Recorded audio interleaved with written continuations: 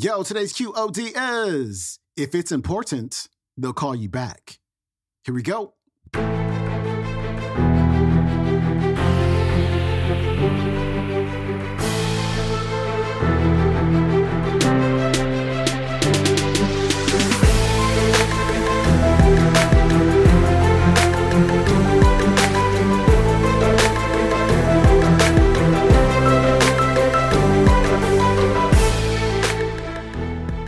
Welcome back to the Quote of the Day Show. I'm your host, Sean Croxton of SeanCroxton.com. We got Brian Tracy back on the show, and today Brian is going to share some of his best tips when it comes to time management, especially when it comes to meetings.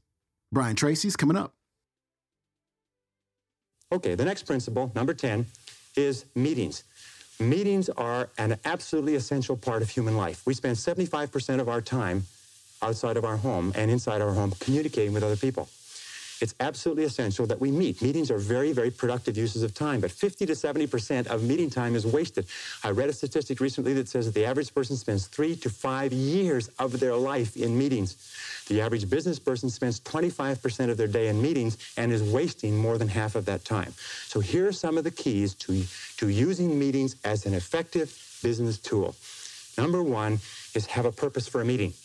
Make sure that it's crystal clear at the beginning what the purpose of the meeting is. If you are the person organizing the meeting, when you start the meeting, you say the purpose of this meeting is. And if you are not, when you sit down, you ask the person who is chairing the meeting, what is the purpose of this meeting? You look upon a meeting as an investment. Take the time, the dollar value of the time of each of the people at the table, and look upon it as an investment of that many dollars in time. Best way to save time in meetings is what? Is don't go at all. If you can possibly avoid a meeting, don't go to it. If there's no need for you to be there, get the report on what happened later. Second thing we do when you do go to meetings is make sure that there's an agenda. An agenda is like a list. It's a track to run on. If the chairperson doesn't have a list, offer to put together a list or an agenda for them. Even if you just write it out and photocopy it, it's better than no list at all. Deal with the most important items first. When you have finished your contribution, ask if you can be excused. And start and stop the meeting on time. Now, what's the biggest time waster in meetings? In my estimation, it's 2 things. The meeting goes off track and the conversation becomes irrelevant. Or second of all, people wait until the latecomer shows up.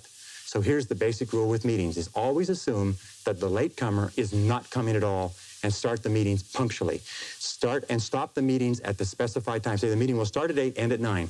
And at 9 o'clock, wrap up the meeting. Fair? Okay, that's how you handle meetings. And there's a lot more to it than that, but your skill, your ability to work well in meetings is a critical part of good time management. Number 11 is interruptions. The biggest single time wasters in the world of work within the office are interruptions. And the 2 major types of interruptions are telephone and walk-in visitors. People that just drop in to socialize and to talk to you. So how do you deal with these interruptions? Let's talk about the telephone first. The way that you deal with telephone interruptions is to remember this. When you were a child, the telephone was where you got phone calls from your boyfriend or your girlfriend. Today, we still are conditioned to have an irresistible urge to answer the phone.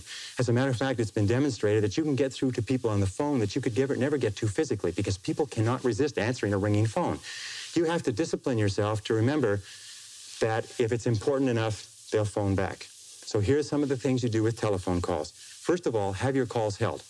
Tell somebody you're going to be in a meeting, you're going to be working, and have all your calls held for 2 or 3 hours, and then phone back all at once. Second of all, with regard to interruptions, if you don't have somebody to hold your calls, do what I do when I work at home. I unplug the telephone. Now people say, well, what if it's important? If it's important, they'll call you back. Another thing that you can do if you can't stand unplugging the telephone is put on an answering machine and have the calls captured with an answering machine and then call them back at your own leisure. But don't be a slave to the telephone. The next principle with regard to interruptions is people. Most people are time wasters. That's the basic rule. Most people are time wasters. They waste your time, they waste their own time, they waste other people's time, and you have to be alert to it. So when a person comes in and they want to talk, they drop in without notice. The very fastest way to get rid of a person is to stand up when they walk in. If you stand up and stay standing up, they won't sit down. And you can lead them out by saying, there's one more thing before you go. and then just say it and lead them to the door. If necessary, and I've had to do this on occasion, a talkative person comes into my office, I get up and I start toward the door and I say, I was just leaving, and I leave, and the person follows me out and goes on somewhere to bother somebody else, and then I go back into my office. If people call and say, have you got a minute? Say, no, not right now. Could it wait till this afternoon? You know what they'll say? They'll say, sure. And 90% of cases, they'll forget why they came in the first place. So control interruptions. The interruptions and the ringing telephone are two major sources of stress in the world of work. Now, another key management principle, and in management, in time management, in personal management, this is essential. It's what is called key result areas. In other words, it is the key results that you have been hired to accomplish for your business. Even if you own your own business, you are still subject to key result areas.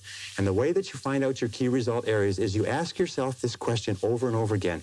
Why am I on the payroll? Why are you on the payroll? What have you been hired to accomplish? Not do, not your tasks and activities, but what results are expected of you? You ask yourself this question. The accomplishment of what results is going to lead to my promotion? How am I going to earn more money? What results do I have to achieve in order to get a raise in salary? What results does my company expect of me? What contribution am I expected to make? And then you say, what are my key results? Another way of looking at it is to remember that every job has a series of functions. And there are secondary functions and primary functions, and they're what is called core functions. So you have to ask, what are the core functions of your job? What are the goals of your job? Now, many people say to me, well, I'm not sure. Do you know what the major reason for stress in the American workplace is today? Is people don't know what's expected. I would say 80 or 90% of people out there do not know what's expected. They're not sure why they're on the payroll. And here's a very simple technique for it. Go to your boss with a list of everything that you do and ask your boss to organize it in order of priority. Say what's number one, what's number two, what's number three, what's A, B, or C. Help him or her organize your list in order of priority and give it back to you. I promise you, you'll be surprised. But why is it that you absolutely have to know why you're on the payroll? It's simply this, is that you cannot perform excellently, you cannot do superior work, you cannot be promoted, you cannot get a raise unless you are doing and doing well the key things that your boss has hired you to do. Have you got me on that? Or have I got you on that? Key result areas are critical, and you have to know every single day. In fact, you know something? One of the major sources of frustration in work is to be working very hard on something and being vaguely uneasy because you know it's probably not important.